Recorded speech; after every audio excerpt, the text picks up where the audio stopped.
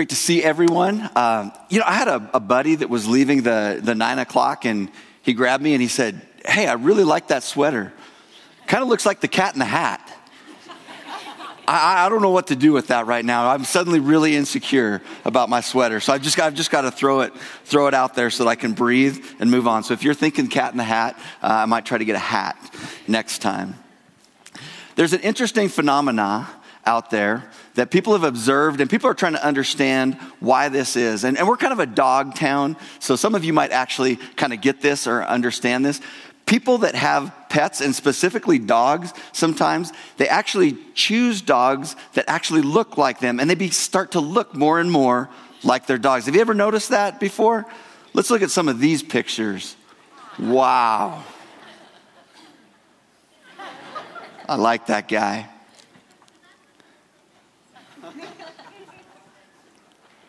That might be my favorite right there. Same, right there. But it's not just pets. Sometimes people have noticed that actually as couples age, they start to look more and more like each other as well. Take a look at a couple of these. Very smiley right there. Not so smiley right there. Oh, that's just awesome. And younger couples as well kind of look like each other. See the resemblance there? The many faces of Brad Pitt. Okay, you may not even buy it. Maybe people don't necessarily always look like their pets or look like each other as they grow older. But here's a principle that we're going to talk about today that I do believe to be true.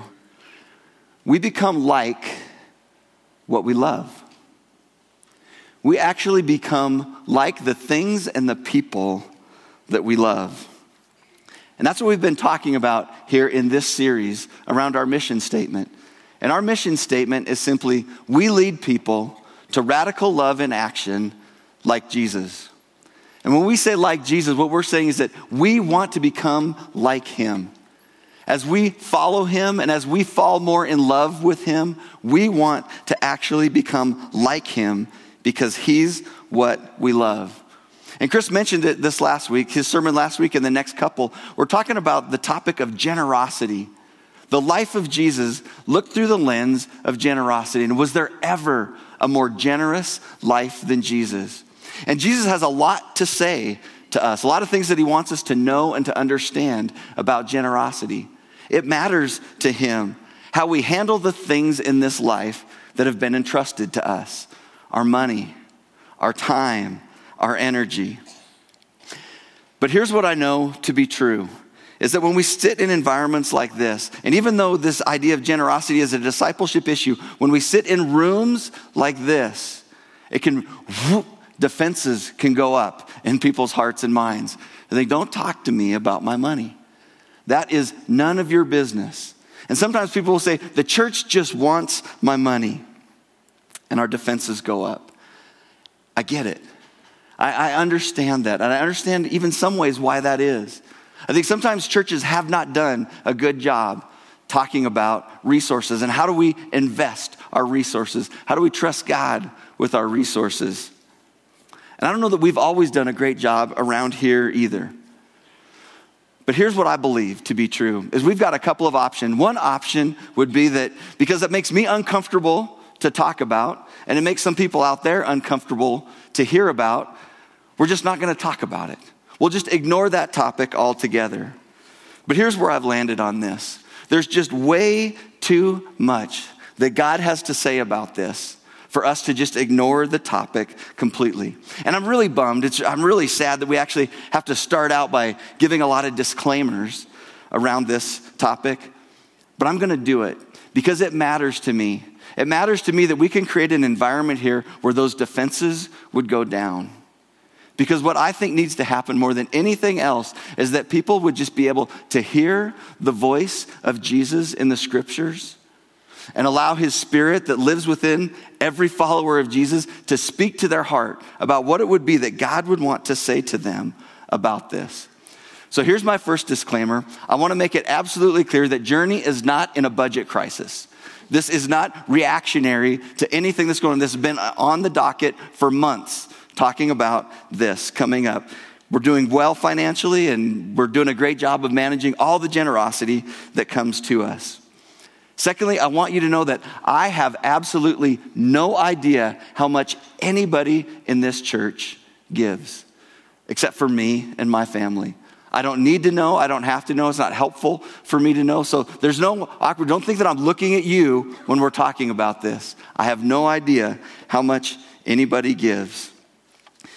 And here's my deepest desire, is that we would create a space here that I would call a guilt-free zone, a shame-free zone, a manipulation-free zone, a pressure-free zone. Because this is what I know to be true. God does not want or need to leverage guilt and shame in your life. He doesn't want to. He doesn't need to. And actually, those are some of the worst motivators to actually change our behavior, is guilt and shame. God doesn't need to do that, and he doesn't invite us to that. And if we get to that place where we're responding to guilt and shame, I think it will actually keep us from engaging with God the conversation that he would want to have with us about our generosity. And I'm going to say it another way. And if you haven't heard me so far, I want to make sure that you hear this. God does not want your money. God does not need your money. God does not have a cash flow problem in heaven that he's just hoping that we'll figure out how to solve for him. That is not what he wants. But you know what he does want? He wants you. He wants you. He wants all of you. He wants what the Bible calls your heart. He wants your heart to be fully his. And as we step into this topic of talking about generosity, what Jesus is going to tell us, what he knows, is that our heart is connected to our money. There is a strong connection between our heart and our money. So this is our goal for the next 2 weeks as we talk about this. What our goal is to start a conversation with you and God about your heart. This is not a conversation that's happening between you and me. This is not a conversation between you and Journey. This is a conversation between you and God. What does God want to tell me about my heart? And there's a couple of tools that I'm hoping that you will use over the next couple of weeks. And the first one is this. This is a heart thermometer. What I'm hoping that you'll do is you'll just hold this up to your heart and your life, and you'll just ask God honestly, what is the temperature of my heart toward generosity, toward using the resources that you've entrusted me to build kingdom things here on this earth? God, show me. God, what is the state of my heart? But then I want you to use another tool as well. And that tool is this. This is just a simple thermostat. That we would take our temperature, but in faith we would hold the thermostat up to God and we would say, God, is there anything that you want to do in my life and in the life of my family, in the life of people that are close to me, to turn up the temperature of the generosity in my life? I want you to have those two tools in mind as you think about everything that we're going to talk about today and next week. But I'm going to say it again because I don't want you to miss this. God does not want your money. God does not need your money. He wants you. He wants all of you. He wants what the Bible calls your heart. But here's what Jesus taught about in terms of what is the connection between our heart and our money and our resources. The text that we're going to look at comes from Jesus' Sermon on the Mount, probably one of the most famous sermons that he gave. And he's talking about the interior life of a disciple. He's talking about the heart in this sermon. But as that heart gets transformed and that heart gets changed to where what the heart sees is the kingdom and what the heart values is the kingdom of God, there's behavioral changes that start to happen in our life. And not just us as individuals, but us as a group, us as a spiritual family starts to change. Here's what Jesus said about generosity in the kingdom of God. Matthew chapter 6, starting in verse 19. He says, "Don't store up treasures here on earth where moths eat them and rust destroys them and where thieves break in and steal. Instead," he says, "store your treasures in heaven where moths and rust cannot destroy and thieves do not break in and steal. And here's his punchline of that first section. Wherever your treasure is, there the desires of your heart will also be. Wherever your treasure is, there the desires of your heart will also be. Jesus makes it pretty clear. There's a couple of different treasures that we can invest in. And at first he starts to talk about, don't store up for yourself treasures here on earth. What is he talking about when he's talking about treasures on earth? I think that there's a spectrum of things that he could be talking about. It's the things of this earth that we try to accumulate to ourselves because they think they're going to bring satisfaction to our life. I think there's a material side to that. There's money, of course. There's possessions. There's things like that. But there's also immaterial things that we can value and try to accumulate for ourselves. Things like power. Things like sex. Things like pleasure. Things like our reputation. Things like our appearance. Things like our health. You notice what Jesus says? He doesn't say that these things are bad. There is nothing inherently wrong with any of those things that I mentioned. They are not bad. But what he says is, don't treasure them. Don't try to store them up. Because here's the thing that is common to every one of those things that I just read to you. They can all be taken away. They're fragile. They're fleeting. They're not secure. All of those things, just the simple circumstances of life and the evil in this world can bring about things that would remove those things from our life in an instant. And some of you know exactly what I'm talking about. You had money and then it was gone. You had health and then it was gone. These things can be taken away. And what Jesus is saying is don't invest your life in these things that are fleeting. But he said on the flip side, store up for yourself, or treasure in heaven. Treasure something different. And here's what I think gets us a little bit confused when we start to talk about treasure in heaven. Because people are like, well, what exactly is that? And I think what gets us a little bit confused is when we hear the word heaven, we think of this place that we're going to go when we die. That is what heaven is about. And that is partly what Jesus is talking about here. But the Jewish mind would have a much more robust view of what Jesus is talking about here when he's talking about heaven. It'd be talking about the kingdom, be talking about God's rule and reign in this world. And what Jesus is trying to say is God's rule and reign is being made manifest in this world. What God is doing is in heaven, he is bringing to this earth. And if we go just a little bit before this section that we're reading here, when Jesus was teaching his disciples to pray, he said, I want you to pray that heaven would come to earth. How did he say, our Father who art in heaven, holy is your name. He said, thy kingdom, your kingdom, God, thy kingdom come, your will be done right here on earth, just like it is in heaven. What Jesus is saying is bring heaven to earth. Things that are going to last forever, bring those to earth. Things that aren't fading away, bring those to earth. Treasure those things. Well, what are those things? What are the things that are going to last forever? What I'm really thankful for is that God didn't have in mind a list of 100 things that we need to keep our mind on that are going to last forever. What the Bible teaches about what's going to last forever is actually quite small. The Bible says that God is going to last forever. The Bible says that his word is going to last forever. And the third thing that God says is going to last forever is people. God, his word, and people are going to last forever. So if you want to store up treasure in heaven, invest in those things.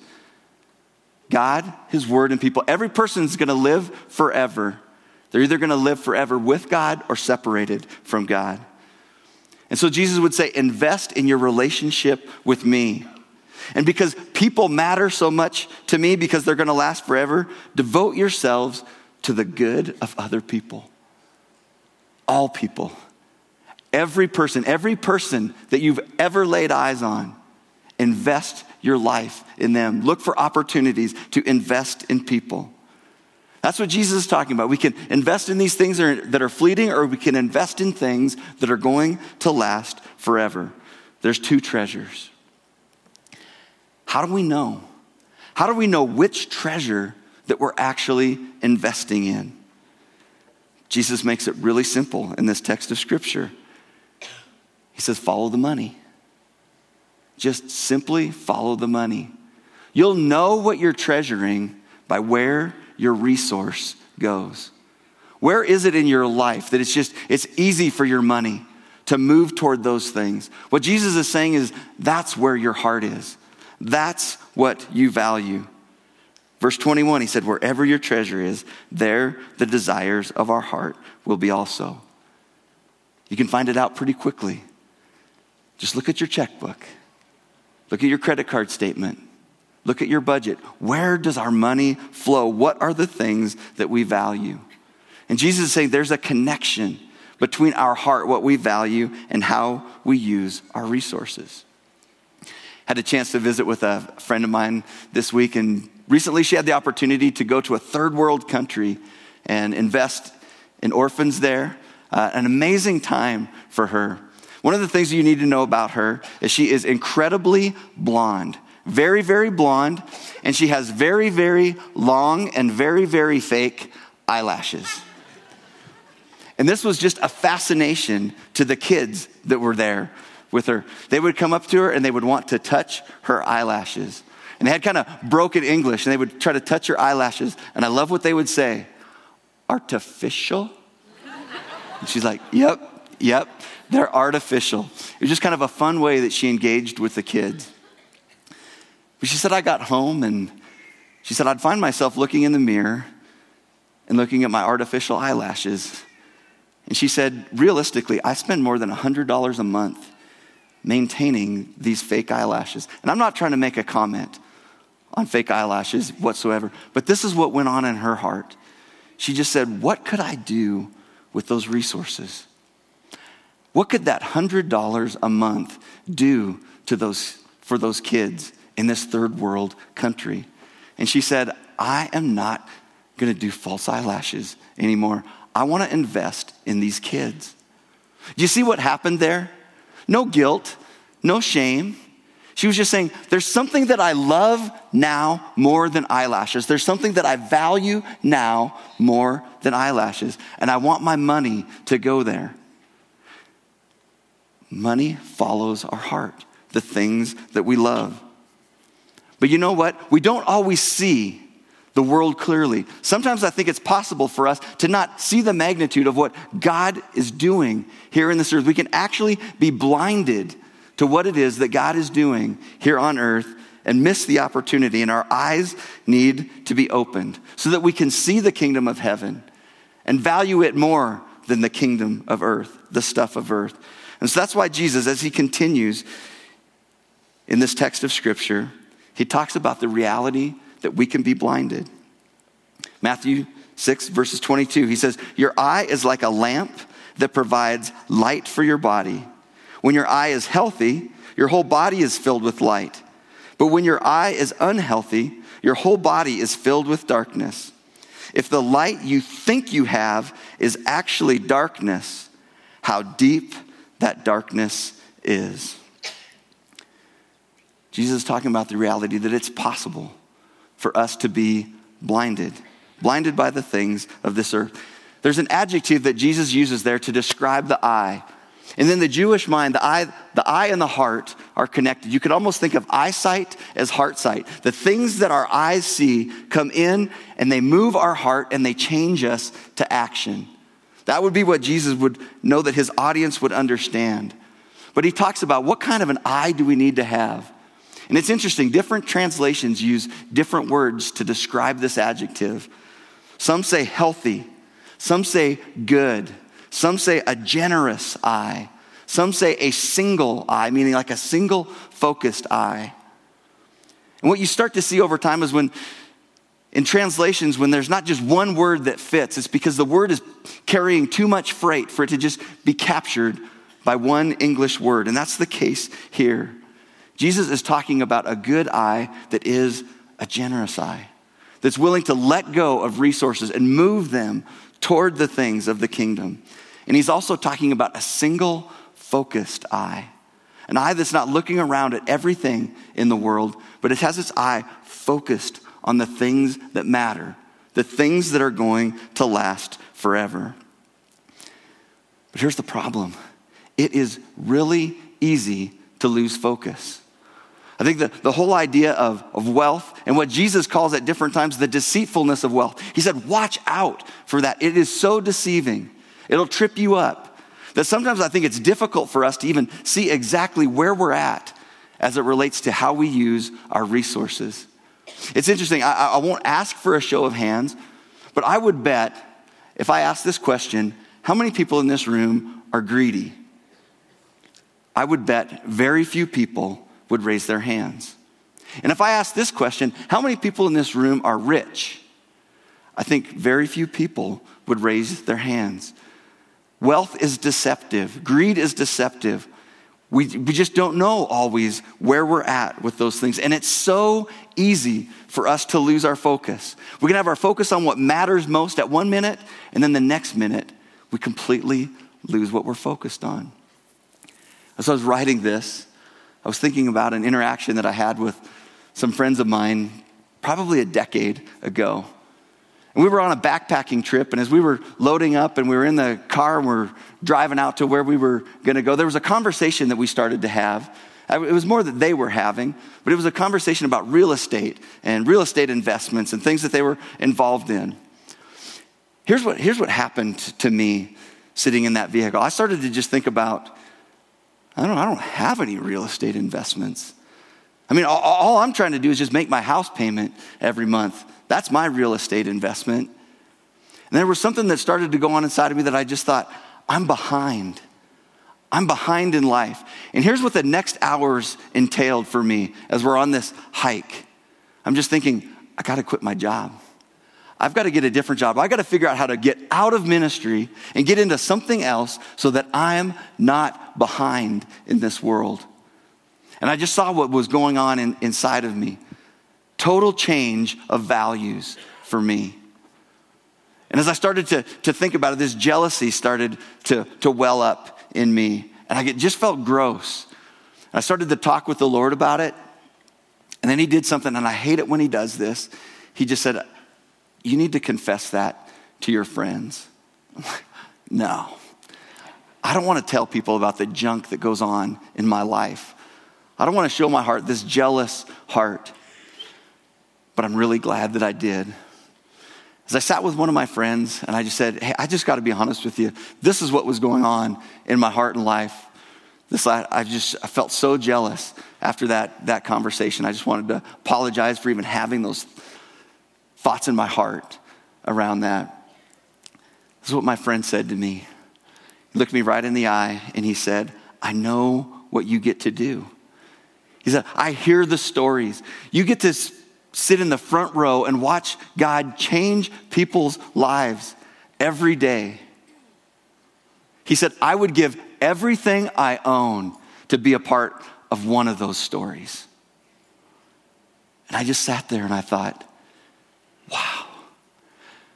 As I look back now, that's someone that's got a good eye, a generous eye. He was someone that was willing to take all that he had. He was leveraging it toward things that matter. He had a good eye. I had a bad eye. I wanted to completely change my whole direction of my life in a matter of a few hours because I felt behind in life. It's easy for us to be blinded. So easy for us to be blinded. Jesus talks about two treasures, treasure on earth, treasure in heaven.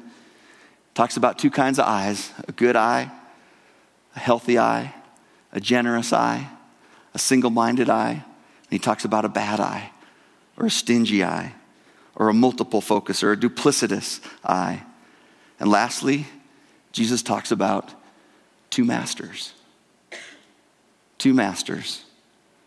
That's it. Here's what Jesus said, verse 24. No one can serve two masters. For you will hate one and love the other. You'll be devoted to one and despise the other. You cannot serve God and be enslaved to money. As I studied through this, the words that just kept jumping off the page to me were, no one can. No one can do this. And you cannot serve both God and money. You cannot do it. Because in my mind sometimes I just think it's like a balancing act. I just got to keep it balanced one way or another.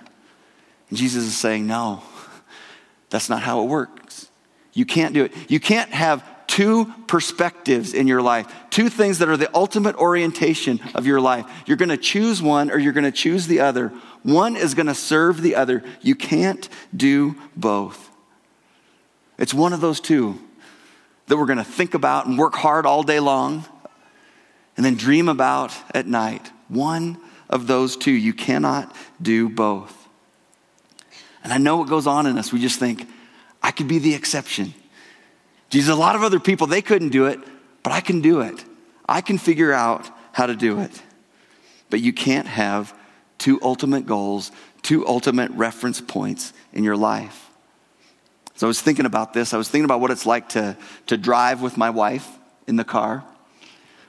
When we're going down the road and I've got my eyes set on the road and we're going, if I say at any point while we're driving, hey, Carmen, look at that over there, I have just assured that she will not look over there. Because what she knows is my eyes are over there and she's saying, I'm going to keep my eyes on the road because I don't know where this car is going to go if he's looking over there. So I've got to look back at the road, convince her that I'm looking at the road, and then invite her to look at what's happening over there. But this is what she knows. Our eyes, they just follow what we look at.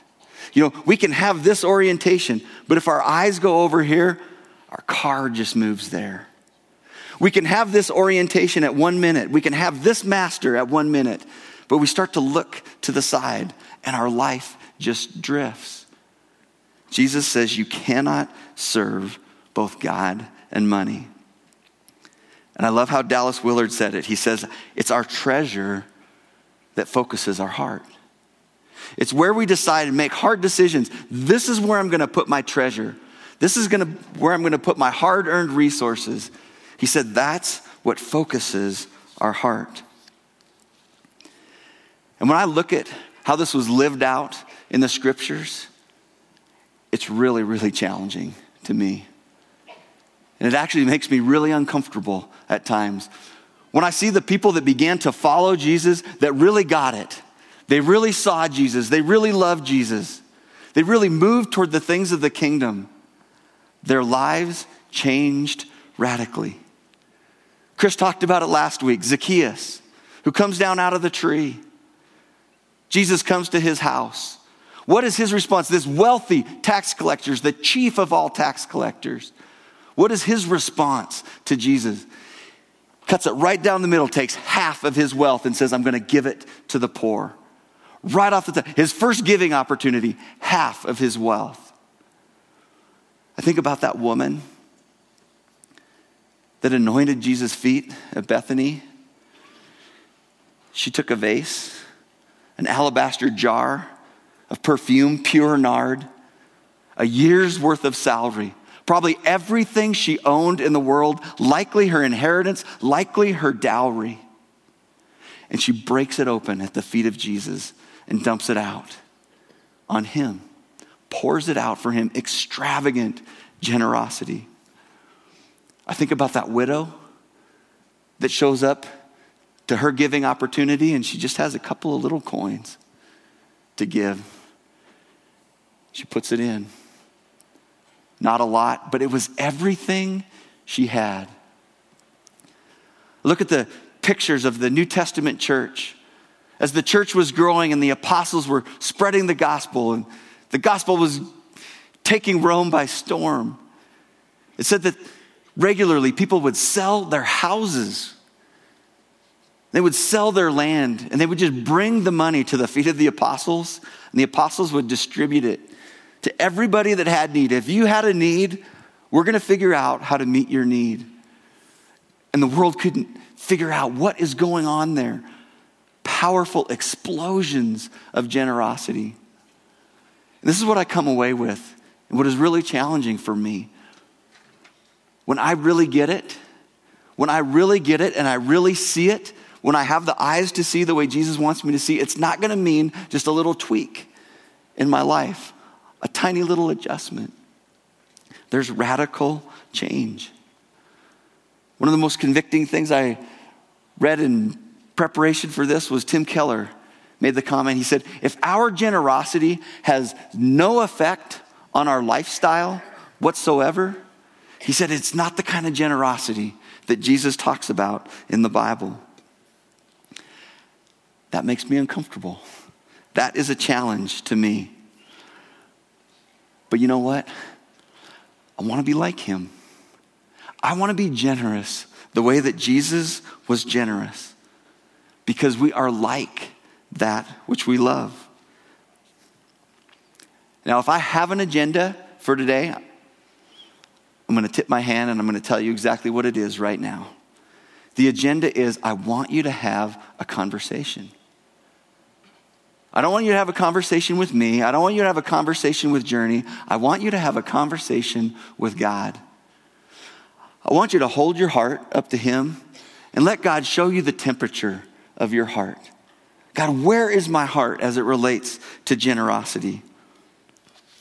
And I want you to hold up your heart and hand God the thermostat and just say, God, is there a way that you would want me to take a step of faith? Is there a way that you'd want to challenge me and grow me in my generosity? And I said it before and I'm going to say it again. God doesn't want your money. He doesn't need your money. He wants you. And he wants to do something in you. But he knows that the way to our heart for many of us is through our resources. How are we going to respond to him? And John mentioned this. You might have seen this on the chair when you came in. What this is this is just a simple conversation tool.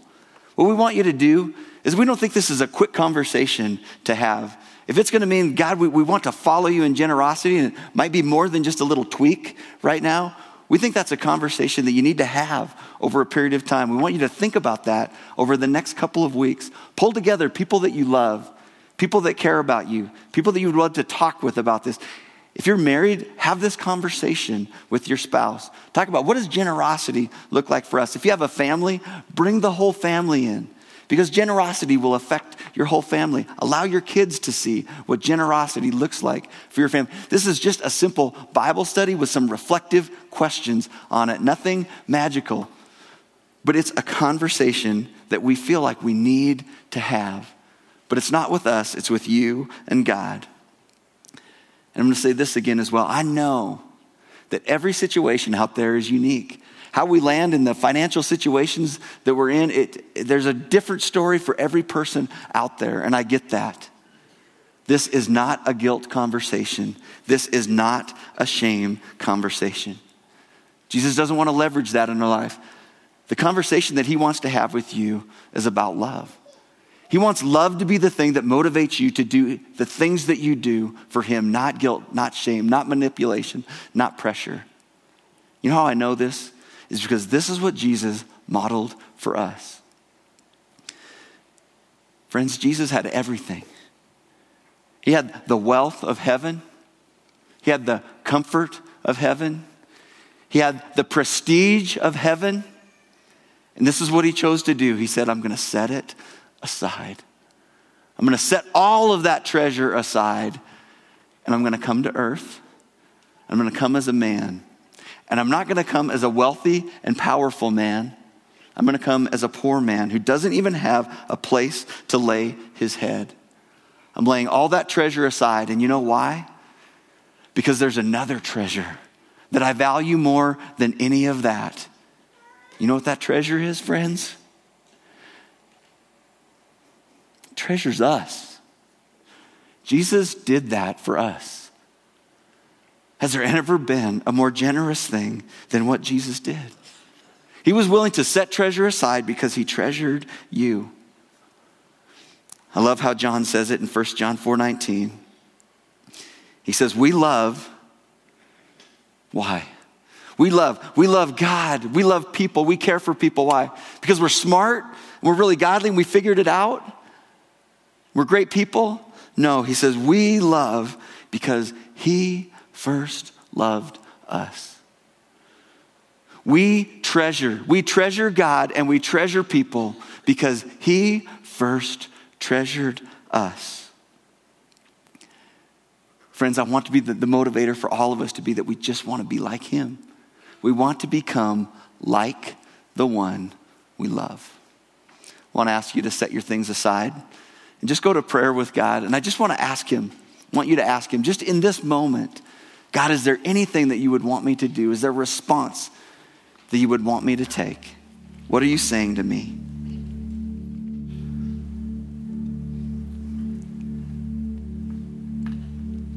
Jesus, I just want to say thank you. Thank you that you showed us the way. You showed us the way of generosity. To set treasures aside in order to treasure something that's going to last forever.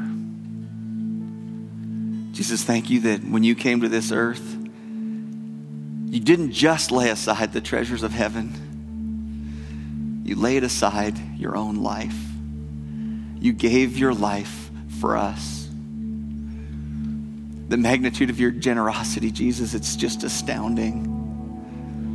And sometimes it just seems crazy to say that we want to be like you because it just seems so far away.